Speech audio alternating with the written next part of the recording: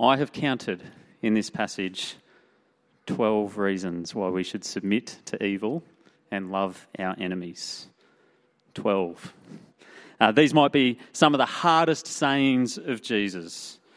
Do not resist the one who is evil. Give to the one who begs from you. Love your enemies. Be perfect as your heavenly Father is perfect. This is one of our favourite passages to not take too literally. It is incredible to me that many Christians who are the most fundamentalist and literalistic on the historical and scientific reliability of the Bible, who are the most literal in their understanding and their confidence that the Bible represents God and Christ as they are, people who stand stridently for Scripture's moral codes and values, will read these two paragraphs of Jesus' Sermon on the Mount and take away this final message. But of course we shouldn't just be doormats. You can't just let people walk all over you. You need to defend yourself. Isn't it funny that would be the take home when Jesus says nothing of the sort? Three things these are all things that are exceptions to the clear rule laid down by Christ that we should submit to evil. Not evil as in submit to temptation towards evil, but submit to evil people. Give to the one who begs and love your enemies. For the record, I do think this passage comes with caveats. There are times when it is the wise and godly and Christ-like thing to resist or speak and be heard. Sure, true, given. But from what Jesus says, does it really sound like those times, like the exceptions are more than the times that we should turn the other cheek? Or do we think, having read this, that the principles in God's kingdom that undergird important things like self-preservation, are the principles in God's kingdom that teach us to preserve our own interests really greater than the same principles that undergird submission and selfless love? Fat chance. 12 reasons. So here's why there's 12, because I think there is about 12. Maybe there's more, maybe less. Maybe I was cheeky and made some of them sound like more. But my goal here is to overwhelm you with reasons why we should submit to the evil person and love even our enemies, because that is clearly Christ's point. Yes, there's some caveats there for conversations after the fact, but today we're going to look at the things that Jesus says. Reason number 1, we are all equal in God's eyes. This is where you need the Bible open because I'm not going to show you these words, but they're there in Matthew chapter 5, verse 38.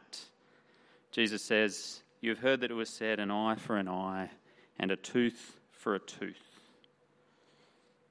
This comes from the Old Testament commands about how judgment should be carried out and why it should be fair. And so if you injure someone and take out their eye, then a just punishment would be for you to lose your eye in return. Because everyone is equal in God's eyes. These are designed, this instruction was handed down for the sake of judges, not for the sake of vigilantes, right? So this isn't so that you go out and say, you did this to me, therefore I get retribution on you. That is not what these principles existed for. This was so that judges and courts could sit down and weigh a matter and put a ceiling on the worst consequence that should happen for your guilt. And so, it may be the case that you accidentally take out someone's eye. And so it's for a judge, etc., to sit down and decide, well, therefore, should this person also equivalently lose an eye, or was there an accident? Were there mitigating circumstances? Were they provoked? Maybe the punishment is actually less than an eye for an eye, but it should certainly never be more because we are all equal in God's sight. Do you sort of understand the principle that we're building on here? There are maximum penalties which should never be worse than the evil that's been done. Okay, that's the Old Testament thing, and the principle behind it is we are all equal in God's eyes. There is no one better, and the thing is, if we are left to seek out justice for ourselves, well, we're not very good judges of what's fair when something bad has been done to us. We're likely, have you seen children fight? We are likely to go over the top, not just do what is fair and equal and levels the score, but to do something so terrible that they might hopefully never wish to do something bad to me ever again. And so this is to embed inside the Jewish nation, as it was given, this principle that we are all equal in God's sight. Judgment, if it's carried out by a judge, should be fair. Reason number 2 why we should submit to the evil one and love our enemies is because Christ is our example of precisely that. Precisely that. It says in verse 39, I say to you, do not resist the one who is evil. But if anyone slaps you on the right cheek, turn to him the other cheek also. Words spoken by Jesus, who was slapped and beaten and stood there to receive more of the same. Christ is our example. You might remember the story of Jesus in the garden on the night that he was betrayed. Men came to him with swords and clubs and torches to take him away like a criminal, treatment that Jesus certainly didn't deserve. And one of his disciples, Peter, whips out a sword and in defence chops off the ear of one of the guards. And Jesus says, put your sword away. And he even goes as far as to heal the ear of his own enemy. This is Christ's example. Don't resist the one who is evil. That same story says that, in fact, when Jesus confessed that he was the one they came to, the guards and those who came for him fell down. They were overwhelmed or overpowered, or they paused to worship or something. I don't know exactly what happened, but they fell down, and Jesus still went with them. He submitted to their evil designs. Christ is your example, so do not resist the one who is evil. Next in the passage, in verses 40, 41 and 42, there are 3 different situations given where someone might ask something from you, and what it says is that you should give them what they ask and maybe even more. Verse 40 says, if anyone would sue you and take your tunic, well, you should let him have your cloak as well. You've heard me talk about the fact that a lot of common sayings in our own language come from the Sermon on the Mount. Here's one of them. There's a few today. Ever heard of the kind of fella who would give you the shirt off his back? That's what's going on here. The kind of guy who, you ask for his coat, that's the overgarment, would take off his shirt as well and give you the lot. A Christian should be the kind of person who would give the shirt off his own back. We shouldn't assume that people, that those around us need these things even more than we do. It says in verse 40, if anyone, in verse 40, they're suing you to take your tunic, let them have your cloak as well. This person has taken you to court. You've been drawn into a combative environment where what you're asked now in this situation is defend yourself. You're going tit for tat, you're making a case. But what Jesus is saying is when someone else initiates combat, even though your very natural response might be to take a defensive stance or to keep your cards close to your chest, to act diligently in your own interests because the other person's certainly not doing that, Jesus says instead, lay down your weapons. Take a generous stance towards this other person. Maybe even assume the best of their intentions. Try to appreciate perhaps that they are coming from a place of hurt and brokenness themselves and say, you know what, I would rather lose my stuff than inflict further pain on this person. I would rather lose in the deal than risk a relationship. Verse 41, if anyone forces you to go 1 mile, go with him 2 miles. Have you heard the saying, go the extra mile? That's where it's come from. The context here is that Jesus' Jewish audience, they were under the rule of the Roman Empire, unhappily under the rule of the Roman Empire. And it was in law that a Roman soldier could require a subject of the kingdom to walk as far as 1 mile. and carry the soldiers' belongings for them. And Jesus is riffing off this exact scenario. He says, do the mile, do it with a smile on your face, and surprise them further by doing another without whining, are we there yet, on the road. Go the extra mile.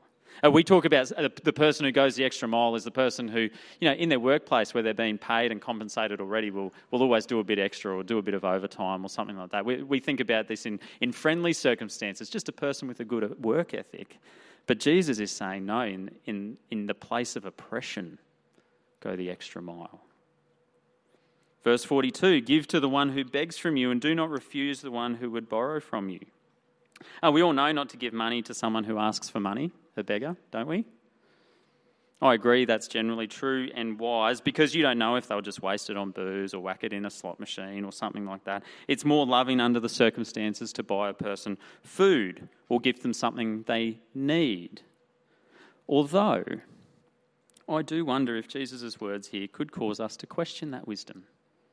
Maybe if a person asks for money, it's not our responsibility what they do with that money, but we could just be kind to them and give them money. I had a homeless man ask me once for a packet of smokes. I bought him a packet of smokes. I don't know what you think of that, but these are resourceful people. Whatever you give them, they're going to find a way to do what they want with it anyway. Maybe we can just be kind and say, hey, no questions asked, mate. This is what you want, I'll give it to you. And I'll chat with you for a bit as well. Sure, there's circumstances, different ones of us will respond differently in different circumstances. Maybe you'll prove me wrong, but my conscience is pretty clean about buying that man a pack of smokes. He appreciated it. I was speaking his language. And it's not going to kill him today.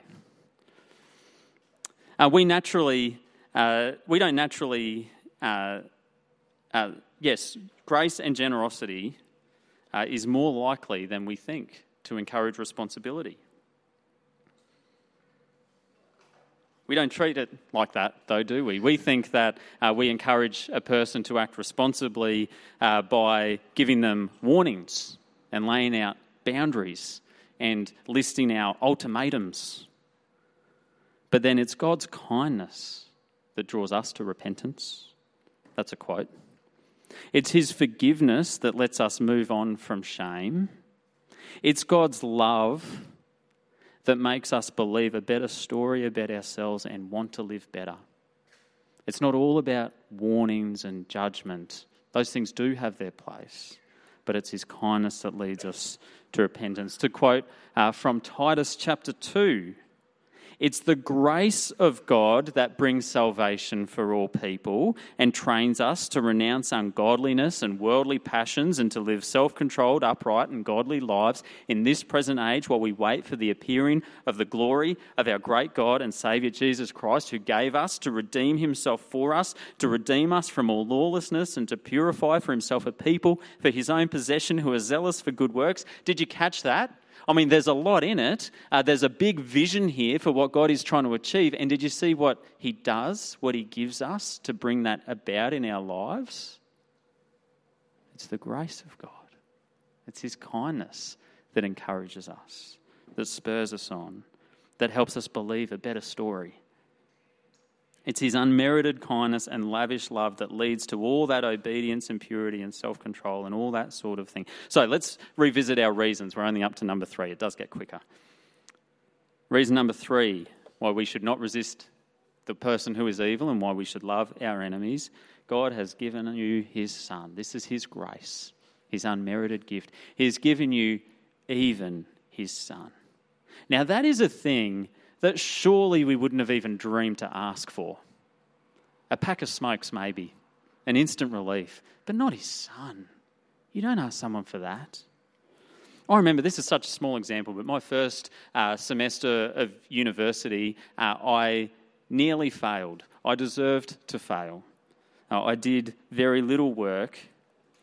And I remember going home in those holidays and just being so broken and upset. Because I knew that my mum had sacrificed a lot to get me to uni. It wasn't a small cost. And I'd wasted it. And I could not bring myself, even in prayer, to ask God for a pass grade on my exams. I couldn't dream of asking him for that because there is no way I deserved it. I just hadn't done the work.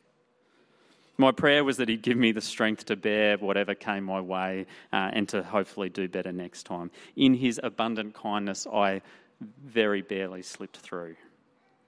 But I think if we knew the true cost of our sins, we would barely be bold enough to ask for forgiveness. If we knew that the cost of our sins was God's own Son, bloody and limp on the cross, we wouldn't have asked for it. Surely not. We wouldn't be that bold. But he gave it. And he held nothing back. And we certainly don't deserve him. So we too should give without restraint. Even to people who are out to get us, or people who don't deserve it on merit. God has given you his Son, for crying out loud. So let's be people who give with a similar spirit. You should count others more significant than yourselves. Assume of another person that if they're asking for something, they really need it. And whatever it might cost you to give them, it's worth it for their sake. This is a quote from Philippians chapter 2 where it says, you should have the same mind as Jesus Christ. Consider others better than yourselves, because he, though he was God, made himself nothing. Though he was worthy of glory, he made himself a servant. It's not that others are better than ourselves. Because remember, point number 1, we're all equal in God's sight. But it's a cue, okay? Tell yourself again and again and again and again, that person needs it more than you. That person is more worthy even than me. Now, of course, there's another kind of person who needs to be told again and again and again and again, you are worthy too. You are not worse or less than the people around you. Okay, that message is there as well. But many of us are inclined to the other way, and we need to be reminded, no, the others are more significant than me. Verse 43, he says, you've heard it was said, you should love your neighbour and hate your enemy. Now, this is the last one of the 6 statements in Matthew chapter 5 in the Sermon on the Mount where Jesus says, you have heard that it was said, quote from the Old Testament, but I say to you. This is the last one. You've heard that it was said that you should love your neighbour but hate your enemy. But it's the first one of these that is actually a misquote. You shall love your neighbour is a quote from Scripture. It's a direct quote from Leviticus chapter 19, verse 18, and it goes like this. It says, you shall not take vengeance or bear a grudge against the sons of your own people, but you shall love your neighbour as yourself. And it's quite specific in that sense that by neighbour, God is instructing them to particularly love their own people. So love your countrymen, love your brothers and sisters. And Jesus follows the same tradition. Many of Jesus' commands to love focus particularly on love for one another and love for your brothers and sisters in Christ and love for your own family or your wife or your husband or your parents or your children. He's drawing a tight-knit community together and saying you must love one another. But to say love this person in particular does not mean to not love others. That's not actually how love works. You don't run out. Or it certainly doesn't mean to be mean to the people on the outside of that circle God's asking you to love. When you get married, you promise to love and be faithful to this person to the exclusion of all others, which means love your wife particularly. And when a conflict or a tension arises, choose your wife as your priority. But it doesn't mean be cold towards the world and circle the wagons and shut everyone else out. It means nothing like that. But we love to limit things. We love to learn the technicalities. So love your neighbour, yeah, but where does it end? What does it not mean? Jesus doesn't give us that option. We hear love your neighbour and the first thing we think is, but where do our neighbours end? Is it the person just next door or is it the person 2 doors over? Yeah, is across the road technically a neighbour or are they across the street? I need to know who I don't need to love. Instead of thinking, how can I love my neighbour really well and grow in love, which is really all Jesus is saying at that point. Love your neighbour. It's the same game as don't resist an evil person and love your enemy, where we spend most of the time on the question, yeah, but what are the exceptions? And so a tradition appears to have been built up around this Old Testament command to love your neighbour, to the point where almost the most important part of it became an excuse to not love other people, or to specifically hate your enemy, which is clearly a total corruption of the law and a misunderstanding of the spirit of the law.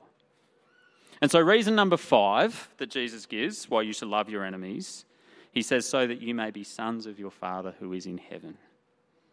That's what he says in verse 44 and 45. Look at it on your lap. Matthew 5:44, but I say to you, love your enemies, pray for those who persecute you, so that you may be sons of your Father who is in heaven.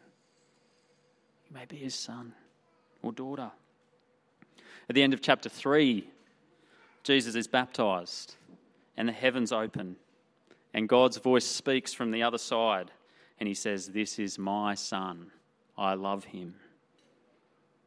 And in time, God's own Son is cast out and lied about and slandered and arrested under false charges and mocked and flogged and mocked some more and stripped naked and nailed to a cross and mocked again and killed and then stabbed and discarded. That's the Father's Son. And if you follow Christ, God is your Father, and if you suffer in this life, then that's your family resemblance. But suffering isn't quite enough. Suffering with grumbling and bitterness isn't suffering like Jesus. Kicking and screaming and complaining and going down with a fight, playing dirty while you go, trying to take your enemy out with you, or at least covering them with as much mud as you can on the way down. Well, that's not what Jesus did at all. He was quiet. He was misunderstood. He never spoke his own case or defended himself.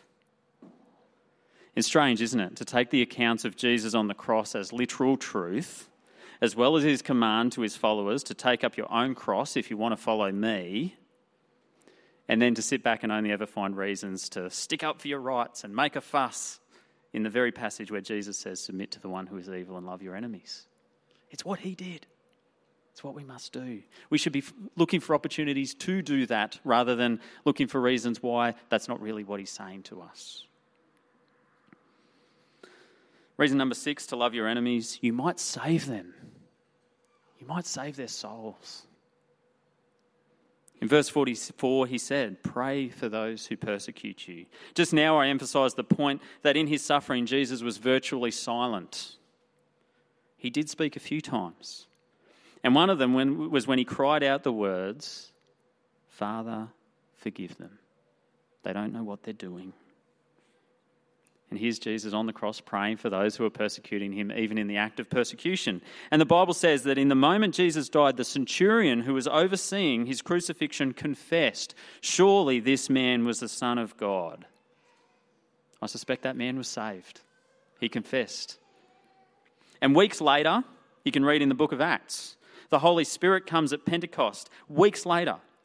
And it says that the Apostle Peter was in Jerusalem. This is the same city where Jesus was sentenced and crucified. And Peter said this to the gathering crowd. Let all the house of Israel therefore know for certain that God has made him both Lord and Christ, this Jesus whom you crucified. People in the same crowd that day would have been in the same crowd calling out for Jesus' crucifixion. And when they heard this, they were cut to the heart and said to Peter and the rest of the apostles, what shall we do? And Peter said, repent and be baptised, every one of you, in the name of Jesus Christ for the forgiveness of your sins. And 1 or 2 verses down, it says that day 3,000 people were baptised and became followers and were saved. I wonder if it's because on the cross Jesus said, Father, forgive them. He prayed for his persecutors. Many of them, when they watched Jesus die, they were hard and hardened. But after the fact, somehow, somewhere along the line, they were softened and racked with guilt. Now, you can't create a soft heart in a person who hates you. You can't do it. That's not your job. But you can help. God is more likely to do that work in them through your peace and through your quiet than through your arguments and your self-defense and your strident standing for your rights. In fact, that's how the Roman Empire became Christian 300 years after the fact, after Christ's death and resurrection. They didn't become a more Christian nation by political lobby groups. I'm not saying lobbying is bad. We have a voice. Sure, we should use it. But that's not the mechanism that God used. It was through persecution. It was through gracious accepting of suffering. It was through joy and faithfulness through trials that this people group who was so persecuted eventually overwhelmed with love and kindness their oppressors. And even the emperor couldn't ignore it. And perhaps wrongly tried to force everyone to become a Christian. But stories take their twists and turns. Reason number 7, to love your enemies. God loves your enemies. Do you know better than God?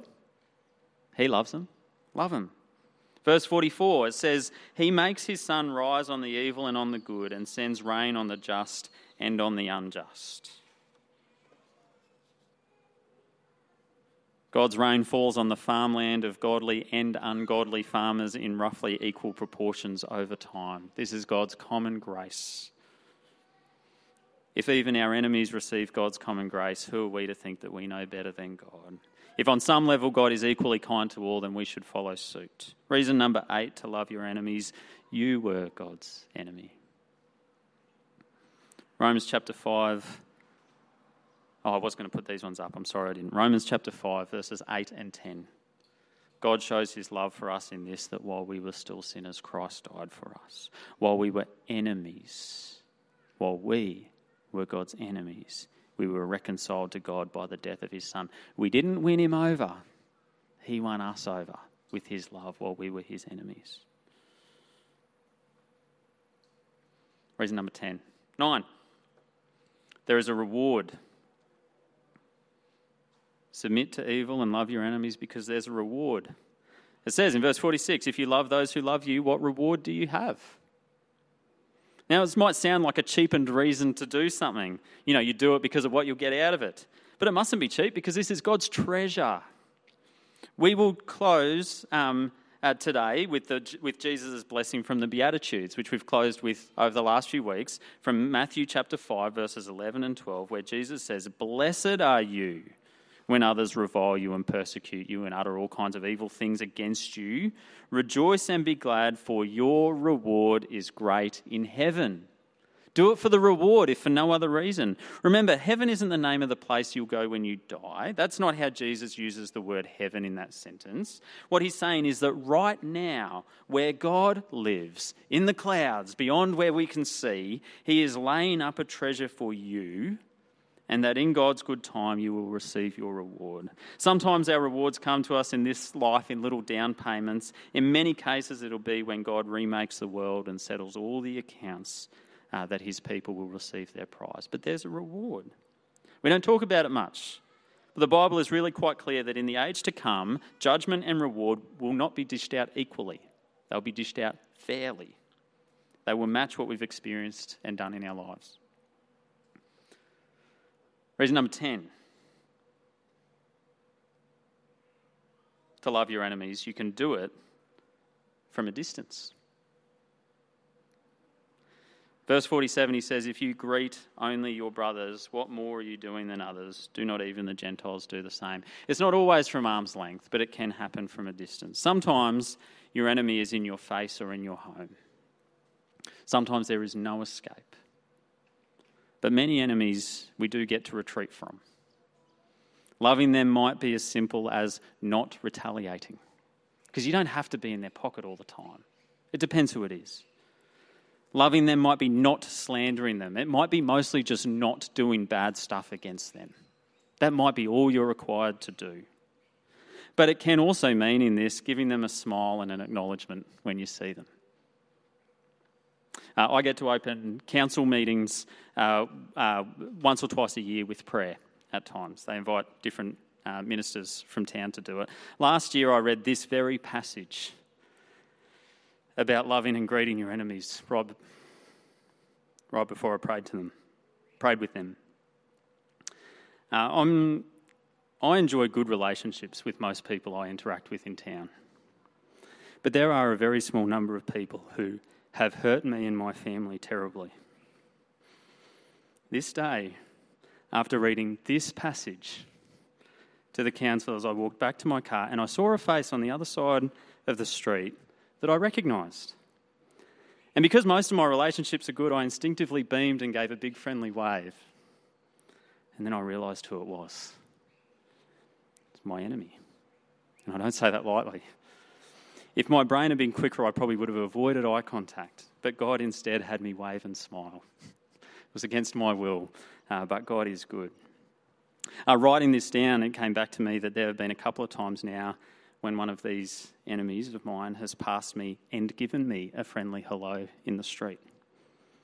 And I've responded with a grunt and daggers in my eyes. I think to myself, oh, that's her privilege to act like nothing's happened. She's the one who hurt me so badly. She can go on and pretending that's convenient for her. But now I'm wondering if it's not her privilege at all. Now I'm wondering if the privilege is actually mine. To give her the brave smile and friendly greeting of a person with a clean conscience and a treasure in heaven. So pray for me to love my enemies too. It turns out I only do it by accident. 2 more reasons, last ones. Love your enemies to be better than them. It's a friendly contest. Think of it like this. The Jewish people Jesus was addressing had 2 typical enemies that fell easily for them outside the category of neighbour. Tax collectors and the Gentiles, the people who weren't from their nation, who weren't Jews. Jesus says here in verses 46 and 47 that even tax collectors and Gentiles love the people who love them first, and even they greet one another when they see them in the street. That's common gear. That's everyday stuff. That's just normal. Jesus isn't calling us to be ordinary. Jesus is calling us into friendly competition with our enemies. Outdo them. Not because we hate them, but because they convict us, they challenge us. When they outdo us, that puts us to shame. So not to crush them, but to learn from them and improve on what they get right. They love one another. Well, let's at least love one another as much as they do. Surely we've got reasons to do it even better. They're generally friendly in the street. Well, let's be at least as generally friendly in the street as they are. Let's not be put to shame by people who are just acting normally. Let's go one up. Be holy and pure. Be good in public and private. Reason 12, the last one, to love your enemies. Do it to be like God. Verse 48, you therefore must be perfect as your heavenly Father is perfect. He is our goal. He is the mark of maturity. It doesn't mean be without fault or you'll go to hell. This is actually an advance on the last point of competing with your enemies. You look at your enemies to learn what not to do, and to the extent that they get it right, well, let's get it right too and do it better. We're looking over the fence to learn what not to do and take the good but leave the bad. But this is about looking upwards, looking in the other direction, to the goal, to God, His love, His model. Get clues from Him, not about how we should be different from the world, but how we should be. Let's look up to who God is and get our clues for how we should be because of who He is. Now, as I said, there are some exceptions to all of this. There is the person who is so downtrodden and crushed that they have no dignity left, no self-belief, no sense that I really am equal in God's eyes, no sense that I could even be loved by God. There are environments, there are relationships, right, that aren't with our enemies, but with our peers and our brothers and sisters, where I believe we should be assertive and speak our mind and ask for the things that we want, so that, that's just clear, honest communication. People can accept or reject the things we say, and we need to accept what they say with grace. But not every relationship is an enemy relationship. Most of them are, let's be honest, let's be forthright, let's be gracious and forgiving and generous and accepting with one another. It's not all about enemies. We'll wind up pretty twisted if we only ever think that, we're a little enclave and everyone out there is out to get us. That's a little bit true, but really not really the way to live. At the end of the day, God is for us. His strength is ours. His love is all we need. And our strength is in Him. And we're going to sing, God is for us. But I'm going to lead us first in prayer while the musos come up. Let's pray.